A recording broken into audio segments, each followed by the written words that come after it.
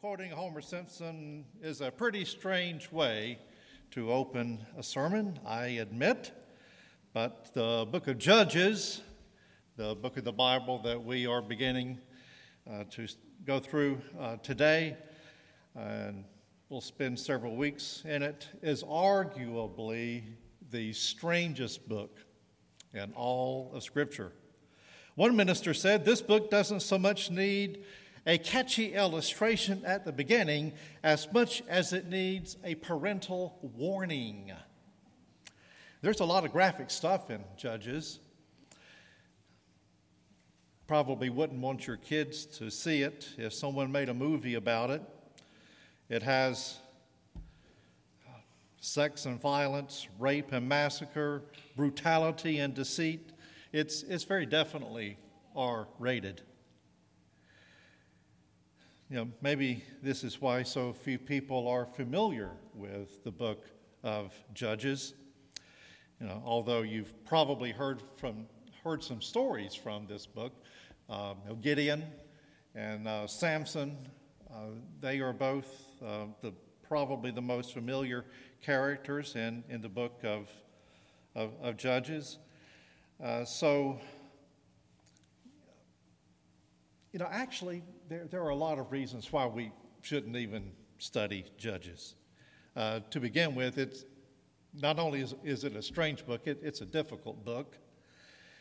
And it's so difficult that many commentary sets don't even include the book of Judges. John Calvin, for instance, wrote a set of commentaries, but he skipped Judges. It was just too hard.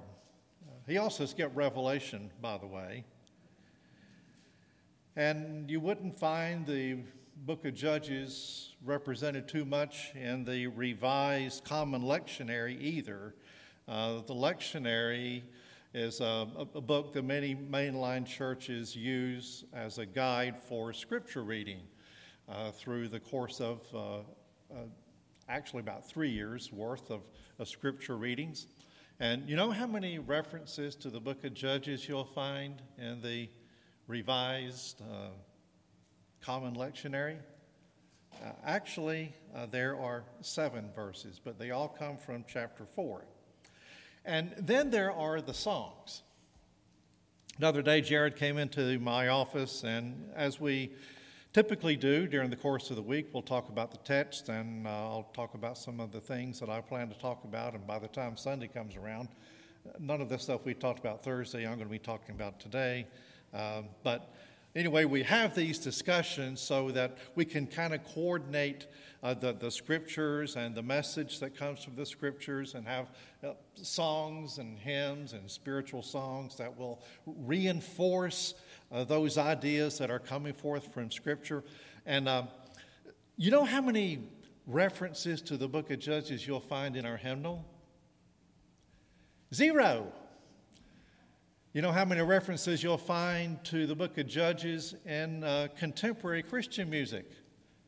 0. Zip, zilch, nada, not to be found. Judges is a book that we maybe should just back away from. I mean, that's been our tendency. Again, if Judges were a movie, you wouldn't find it on the Hallmark Channel. You probably have to go to HBO or some other channel like that, because after all, you're not going to get the warm fuzzies by watching Judges if it were a movie. It's because Judges is graphic and gruesome. It is visceral and violent. It is a book of destruction and death. It is bleak and full of brokenness. It's chaos. But it is precisely for these reasons that I find the book of Judges to be one of the most oddly hopeful books in the Bible. I'm not sure that any other book in the Bible gives us the big view of our desperate need and of our sin the way that Judges does. But in addition to giving us a big view of our desperate need, and a big view of our sin. It's also a book that gives us the big view of the grace of God. I don't know of any other book in the Bible that so poignantly reminds us of who we are. You know, God wanted his people to know who they were. They were not like the Canaanites. They were not supposed to be like the Canaanites. God did not want them to become like the Canaanites. The Canaanites were idol worshipers. God didn't want that to happen.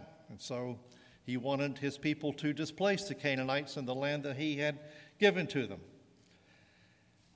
So, God still wants his people to know who they are. So we're the people of God. Just like the people of Israel were the people of God in the book of Judges, we share that in common. So a lot of the things that God wants to teach his people in the book of Judges are the very same things he wants to teach us. You know, we live in a time of chaos now too, don't we? The fact that you're wearing a mask over your face is an indication that this is not life as normal. Anytime you pick up the newspaper, if you still read a newspaper, or TV news, or maybe you get it online like a lot of people do, you're going to find something else that contributes to chaos.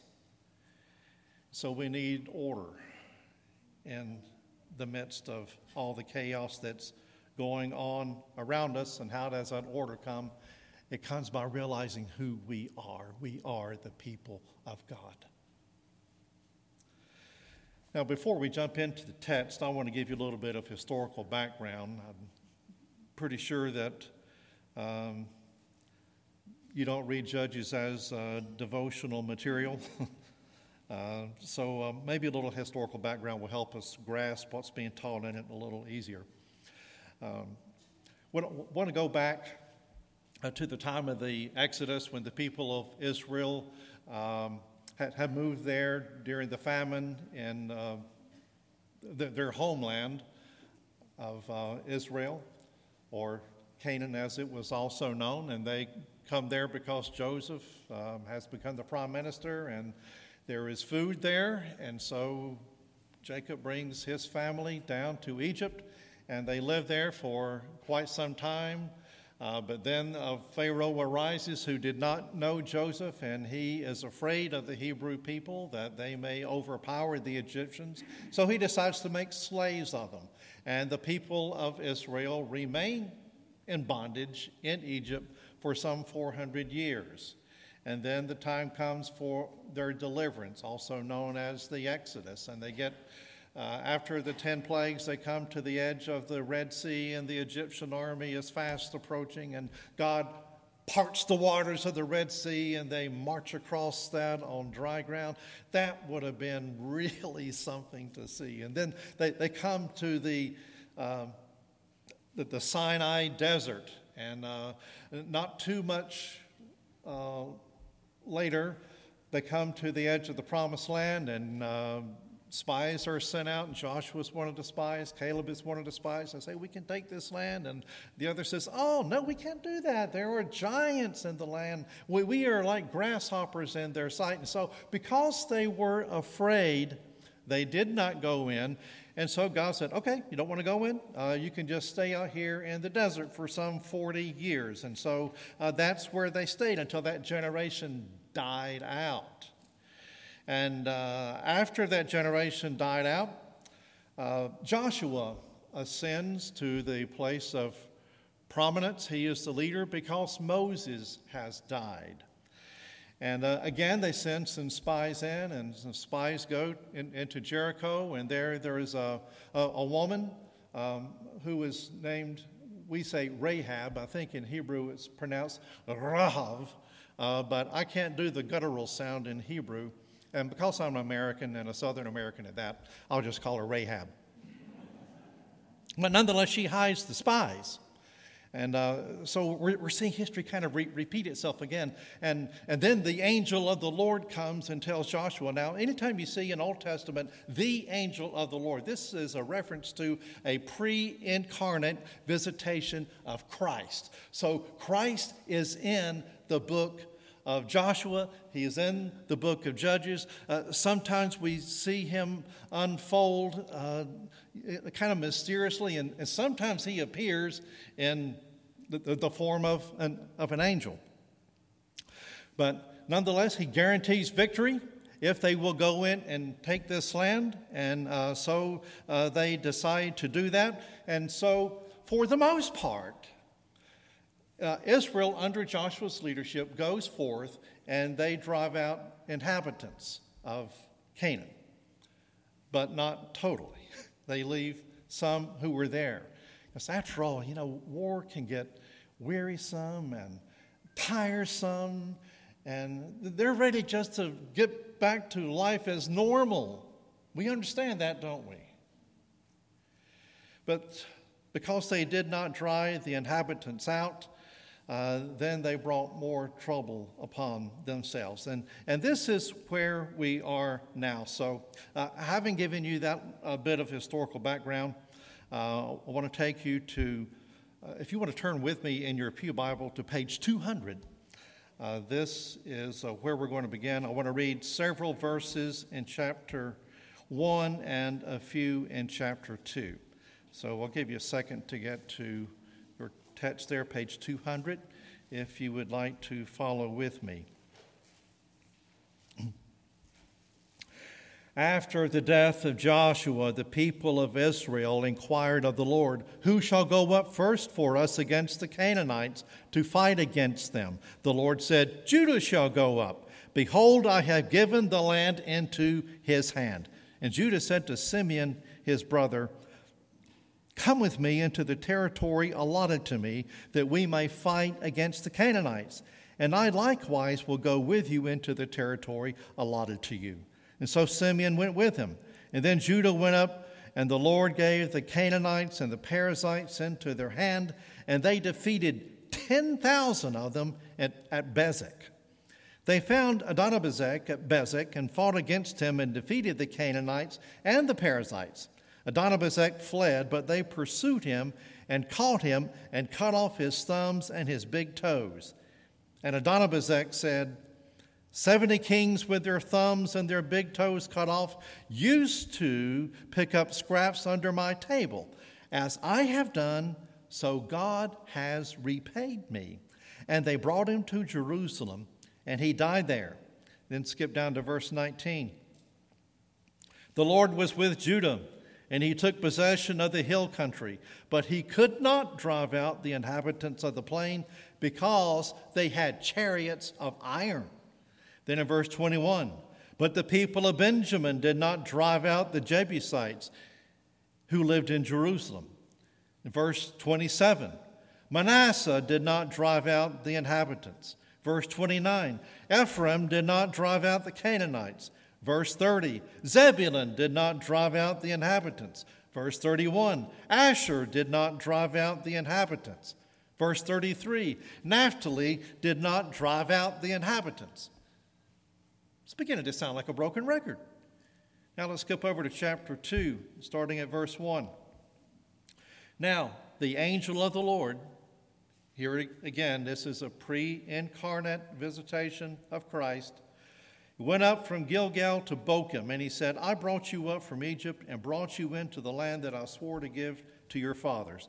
I said, I will never break my covenant with you. And you shall make no covenant with the inhabitants of this land. You shall break down their altars, but you have not obeyed my voice. What is this that you have done? Now, I say, I will not drive them out before you, but they shall become thorns in your sides, and their God shall be a snare to you. And as soon as the angel of the Lord spoke these words to all the people of Israel, the people lifted up their voices and wept, and they called the name of that place Bochum. Bochum means weeping. And they sacrificed there to the Lord. Now, I want to go back to verse 7 for just a minute and use it to reconnect this dangling thought that I intended to put in your mind a minute ago, but I forgot. So here's the dangling thought that I want to attach to your mind just for a moment. And that thought is this: why would God command his people to wipe out the Canaanites? That doesn't sound like a God of love, does it? Go wipe out these people? Now, it's important for us to understand that God is using the people of Israel as an instrument of judgment on the people of Canaan. This is not justification for anybody who picks up the book of Judges and sees where the Lord says, go wipe these people out. That means, oh, well, God's commanded us to go wipe these people out. So there you go. That's not what it's saying. This is a specific command to a specific people in a specific situation. I told you this is a hard book, okay? But, you know, people in this current age, we like to think of God as, why is Homer still looking at me here? I'm sorry. This is going to be really hard for you to concentrate. All right. How do we think of God in our present culture? You ask most people, and they say, when I think of God, I like to think of God as a God of love.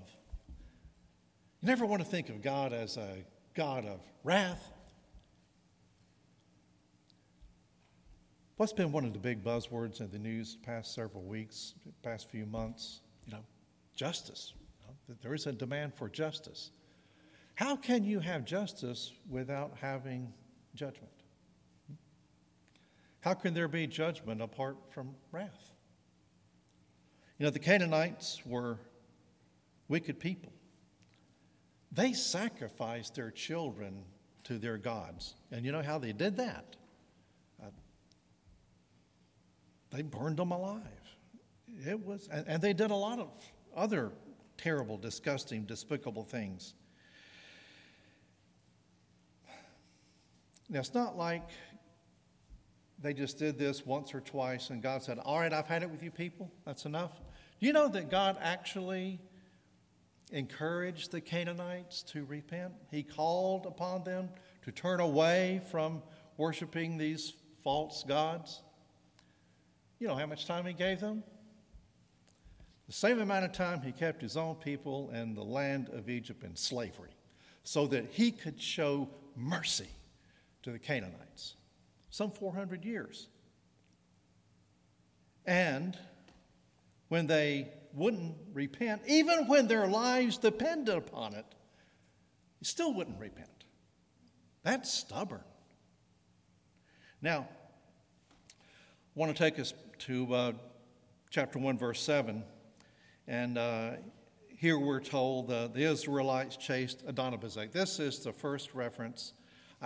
When I read it, I didn't pause there to let the gruesome and the goriness settle in too much. But now we're going to come back to it. And here it is in blazing black and white and red. Adonibezek, Adonai means Lord, and Bezek is the name of the city that he was Lord over. The 70 kings with their thumbs and their big toes cut off used to pick up scraps under my table. So he acknowledges that, the tables have turned now.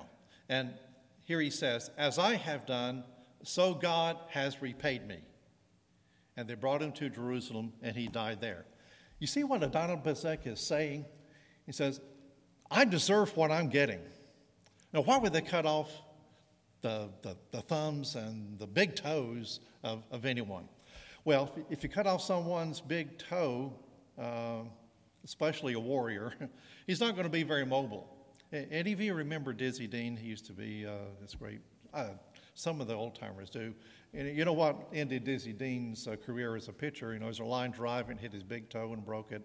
And so that ended his career. He couldn't pitch from the mound anymore. So if you don't have your big toes, you're not mobile. And if you don't have your thumbs, you're not going to be able to shoot arrows or toss spears or wield a sword or anything like that. So they rendered him helpless, and he is humiliated.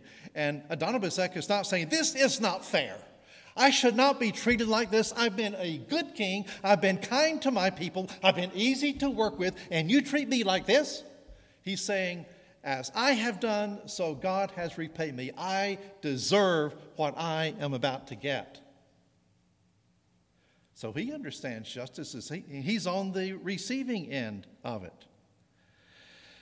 Well, in Joshua 2, I mentioned Rahab a moment ago. Rahab. That she, along with everyone else in the city of Jericho, recognized that they were ripe for judgment, that they deserved to come under God's hand of judgment. In Judges chapter 1, verses 5 to 7, we've pretty much taken care of that, so let me move on. All right. The people take care of Adonibezek. They settle the land, but they don't finish the work of driving the inhabitants out as God has commanded. And so, as a result, the people of God assimilate themselves into Canaanite culture. And they begin to worship the gods of the Canaanites, which includes all kinds of despicable things that we've already referenced.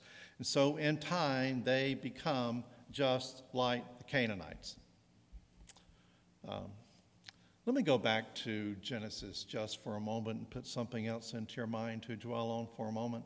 So I know it's hard for us in this culture to picture God as he is presented here in Judges. And we think about, it just doesn't sound like the character and the nature of God for him to order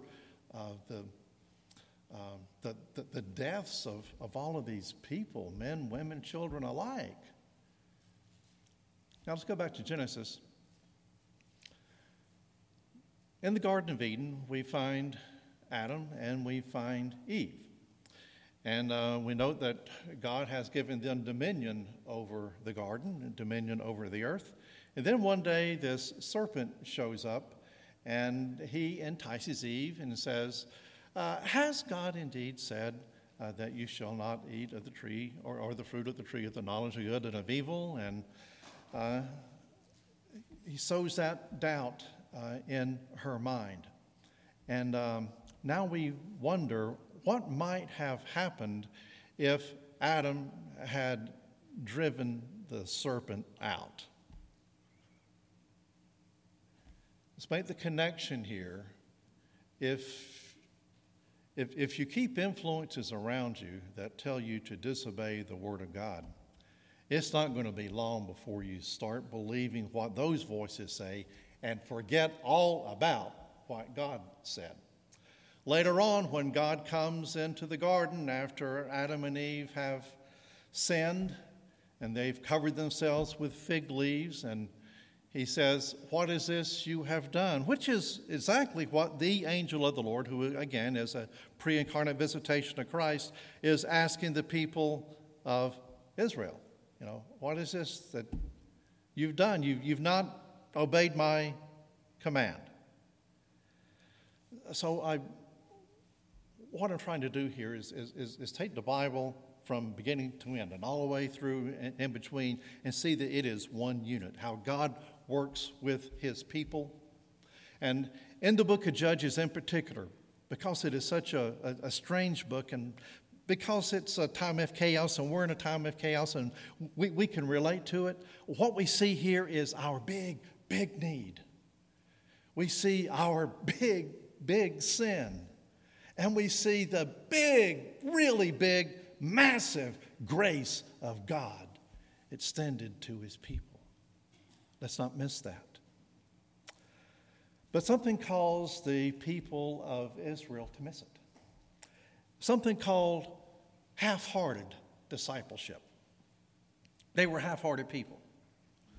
Does anyone ever do anything halfway intentionally? Some years ago, there was someone I was training to mow grass, and the guy I was training got tired and decided that he didn't really want to do anymore. He said, I've done half the yard. I'll just settle for half the pay.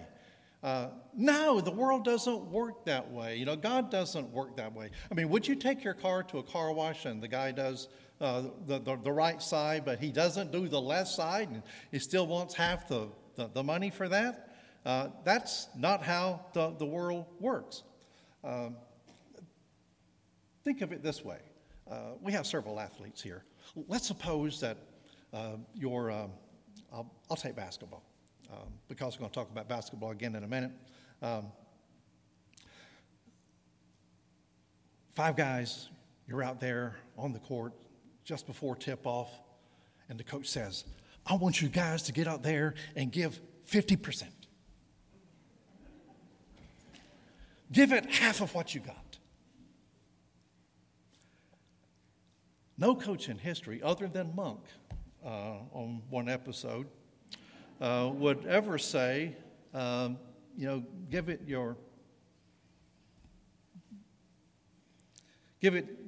half. Just be half-hearted about it.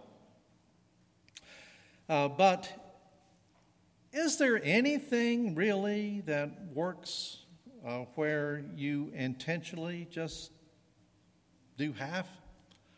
Well, there's the half marathon. Some of you are on the cross-country team. Some of you are runners. You've done the half marathon. Some of you, I guess, have done the full marathon. And if you're driving around town, you might see a sticker like this. Yeah, any of you ever seen this sticker? 13.1. That's the number of miles in half a marathon. And they're proud of it. And so if you have one of those stickers on your car, you got my respect. One of my sons, goes all over the country. He's flown to the other side of the country so that he could run in a half marathon. He thinks it's fun. And some of you guys do too. And so, you mean you have to run 42 miles or something Sunday morning before you come to church? And no, we don't have to. We get to. I mean, I don't understand that. I'd rather just drive around in the car. But anyway, that's one way that that half is good. That is the objective. The other is like a half court shot in basketball, not a full court, but a half court. Sometimes at college games, they'll have a contest and they'll bring a student out and, you stand there in the half court circle and give you a chance to shoot. And if you make it, you might get a prize. The prize might be as much as a semester's tuition. That's pretty impressive. So it's a big deal. But generally speaking, we don't set out to do things halfway. It could be that once we get into it, then you slack off a little bit. We're about to begin a new semester. It's chaos. You don't know whether you're going to be in class with other people or if you're going to be in class with a computer, right? I mean, it's just weird. But nonetheless, it's a new semester, and you want to give it your all. Until about halfway through, you start thinking, I see heads nodding up and down. Now, we're having confession time here, aren't we? I was one of those students, man. I'm going to give it all. I'm going to give it my all. I'm going to ace every class. And about halfway through the semester, I'm thinking, I'm going to pass every class, There were other things to do. By nature, we tend this way. Judges is really relevant. We can identify with people who were half-hearted.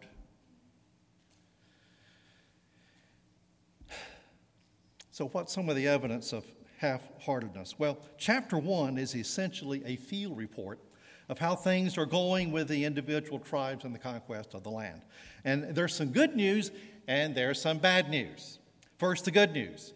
The first few verses open up with the promise that they asked the Lord, who will go up for us? And the people, they're seeking God's face. They're seeking His will. They're ready to put themselves into the heart of the mission. And then verse 2, the Lord says, well, Judah will go up. And so Judah goes up, and that's good news. They are being obedient. And then we read in verse 19 where it says, the Lord was with Judah. So far, so good. One commentator says, if the chapter ends there, it would be almost completely all good news. But the chapter doesn't end there, because later on in the chapter, 7 times actually, starting at the end of verse 19, the text says, they did not drive out the inhabitants. In other words, they only did a halfway job. That's the bad news. They were only half faithful in their obedience. And again, I'll make reference to some of these verses here, beginning at verse 27. Manasseh did not drive out the inhabitants. Ephraim did not drive out the inhabitants. And skip on down. Zebulun and Asher and Naphtali did not drive out the inhabitants. And in fact, a couple of times in verse 28 and also in verses 33 and 34, you see that the inhabitants of the land were subject to forced labor. It works sort of like this. The Israelites are going through and trying to clear out the land of the Canaanites there, and they start thinking, it's so tiresome to go to war against these people. They fight back, but we can conquer them, and, we could make them forced laborers, and that would be economically advantageous to us, and we wouldn't have to work so hard either in this conquest or in life afterwards. So they thought they would do that. They were half-hearted. In verse 30, something here I want you to notice. There's a change in the language. I need to pay attention to the slides here. All right, verse 30, Zebulun did not drive out the inhabitants of Kitron, nor the inhabitants of Nahalol. And so the Canaanites lived among them, but became subject to forced labor. Okay, we just went over that. Now, I want to show you a shift in the language. And first of all, Asher didn't drive out the inhabitants of Akko, or the inhabitants of Sidon, or of Alab, or Akzib, or of Helbah, or of Aphik, or of Rahav. So the Asherites lived among the Canaanites, the inhabitants of the land, for they did not drive them out. Now, here's the shift that comes in the language in verse 30. It says, so the Canaanites lived among the Israelites. You skip down to verse 32 and see what it says. The Asherites, that's one of the tribes of Israel, the Asherites lived among the Canaanites. So what we're looking at here is the structure, the sentence structure, the literary devices that are being used here. To begin with, the Canaanites lived among the Israelites, but now it's more like, well, the Israelites are living among the Canaanites, that they are the ones who have the greater influence. And we read that Judah could not drive out the inhabitants of the plain because they had chariots of iron. Now, I don't doubt that chariots of iron were really hard to contend with. Don't doubt that at all. I mean, it would be like the Sherman tanks of something that's more modern. You don't really have much defense against them. And so, if you got to go up against that, it's wearisome, it's dangerous. But do you remember reading anywhere in the Old Testament where God said, you will possess the land of the Canaanites, except in those places where they have iron chariots? You shall not prevail there. I will not give you success there. I mean, after all, they're iron chariots. No, you don't see God saying that anywhere. All right. So, where are you this morning? Is the story familiar to you? Does any of this hit home? Does anything you've heard this morning prompt you to ask yourself questions like these? 1, why am I always so up and down spiritually? Number 2, why are there some sins that no matter how hard I try, I just can't seem to be free of those sins? And question 3, why do I struggle so much spiritually? Everyone else seems to have it all together, but I feel like I'm dragging. All right. Look to the person to your right. You're going to be staring at the back of that person's head. I realized that just now. Now turn, that person does not have it all together. Now look the other way. That person doesn't have it all together either. Now look up here. This person sure ain't got it all together.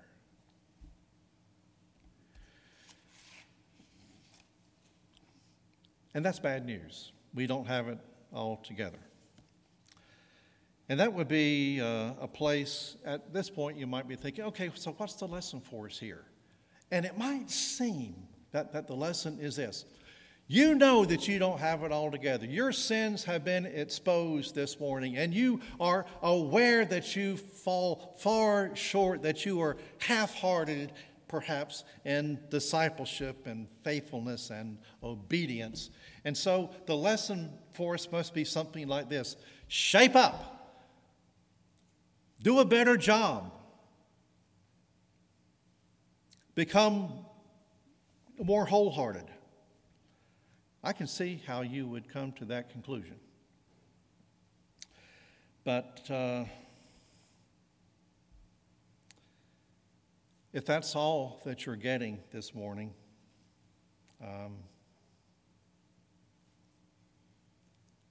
that would be sad. See, the book of Judges is about more than the half-heartedness of God's people. It's also about the wholeheartedness of God. Now, let me tell you about the wholeheartedness of God, which is it's all here. It's all here.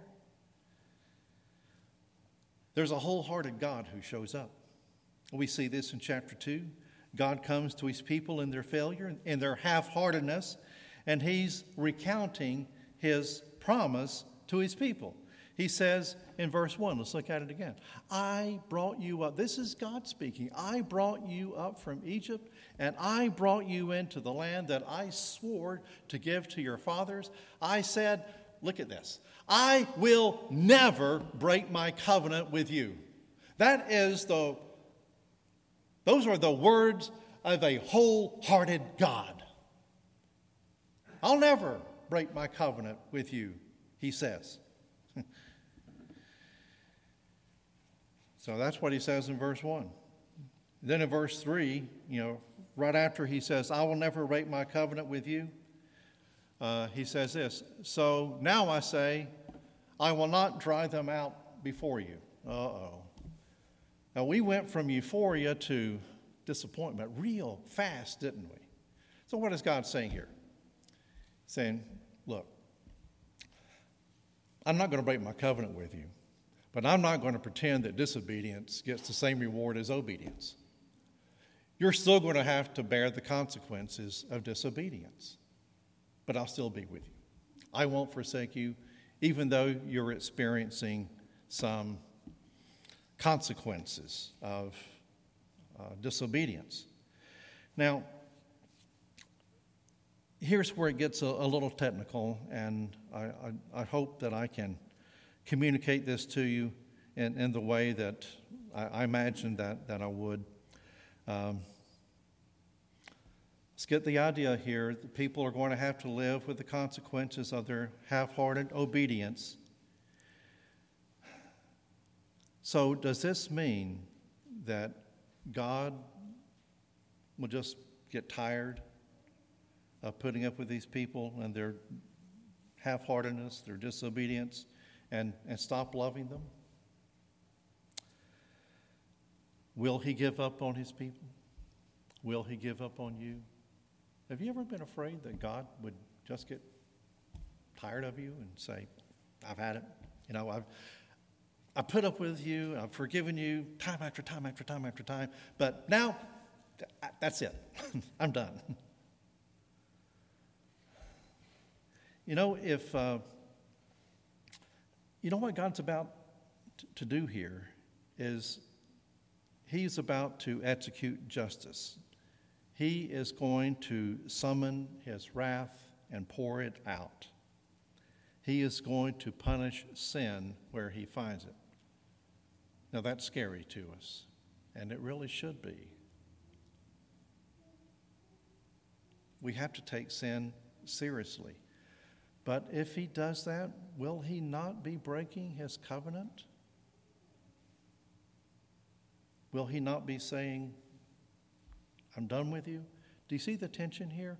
I hope you see the tension. And the tension is sort of like this. If God is going to be a God of love and mercy, then he cannot be a God of justice. And if he's going to be a God of justice, then he can't be a God of love and mercy. That is, he can't be both. Or so it seems. At least it does in the book of Judges. But the book of Judges is just the shadow. It is the foreshadowing of what is to come. Now I want to bring you the really good news that the people of Israel, the people of God, in the days of the judges could only look forward to, but would never experience in this lifetime. But we are on the other side of that. Remember it said that God will punish sin where it is found? Where did he punish sin? Where did he find? Well, it was where he found sin. And you know where he found sin? He found it where he put it. He took the sins of all the people on this side, here in the middle, here on this side, and especially up here, and put all those sins on Christ. And then he brought the hammer of justice down on his son hard. And punished sin in the flesh. And what motivated him to exercise such extreme justice? Well, it was extreme love. In the cross of Christ, the seemingly impossible becomes reality. So I want us to think about what God did for us in Christ. Christ became one of us. He took our sins upon himself. And God poured out the fullness of his wrath on his son. And Jesus drank of the cup down to the bitter dregs. And so through the cross, the justice of God is satisfied and the love of God is clearly demonstrated. So this is why the book of Judges is one of the most oddly hopeful books in the Bible. In addition to giving us a big view of our desperate need and a big view of our sin, it's also a book that gives us a huge, monstrously large view of the grace of God.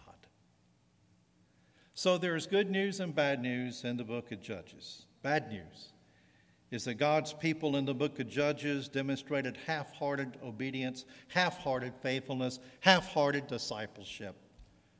And that defines the people of God in the book of Judges. But it also defines us. And that's the bad news. But there's good news. That even though we are often half-hearted toward God, he is wholehearted toward us. So in a nutshell, Judges is about the grace of God offering his grace to people who do not deserve it, who do not seek it, and who do not appreciate it when they get it. But thankfully, God doesn't wait for us to get our act together before He will help us. God lavishes His grace on people who do not deserve it. That's why it's called grace.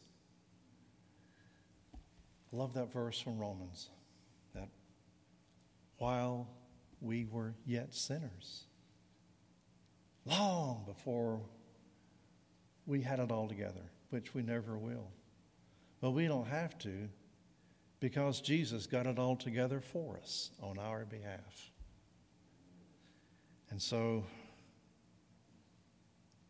this is a good place to shut up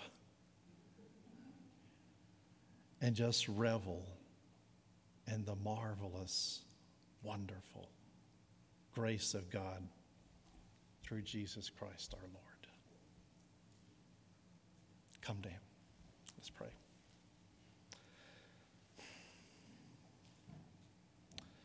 Lord, we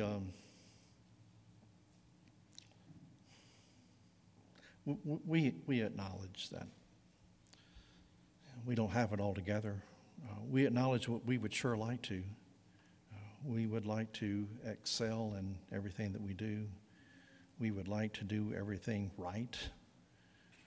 We would like it to not have struggles with sin, with temptation, with new temptations and old temptations alike. We realize that we are weak. You didn't bring grace to us as a reward for faithfulness. You brought grace to us as a gift as a result of the faithfulness of your Son, whom we are here to worship today. We do worship you, Father, Son, Holy Spirit, who you are, what you've done for us, cleansing us of sin, renewing our spirits, causing us to be born again to a living hope. Not so much that in the future we might live in a perfect world, in a perfect place, but that we might have fellowship with you, with God. Draw us to yourself and give us the desire to go into the world around us where people don't know you, worship something else, perhaps success or sex or all of the things that seem to be such a trap, and show them another way. We rejoice that you have chosen us to be not instruments of justice as the people of Israel were, but you have chosen us to be instruments of mercy. Thank you for this privilege. Through Christ we pray. Amen.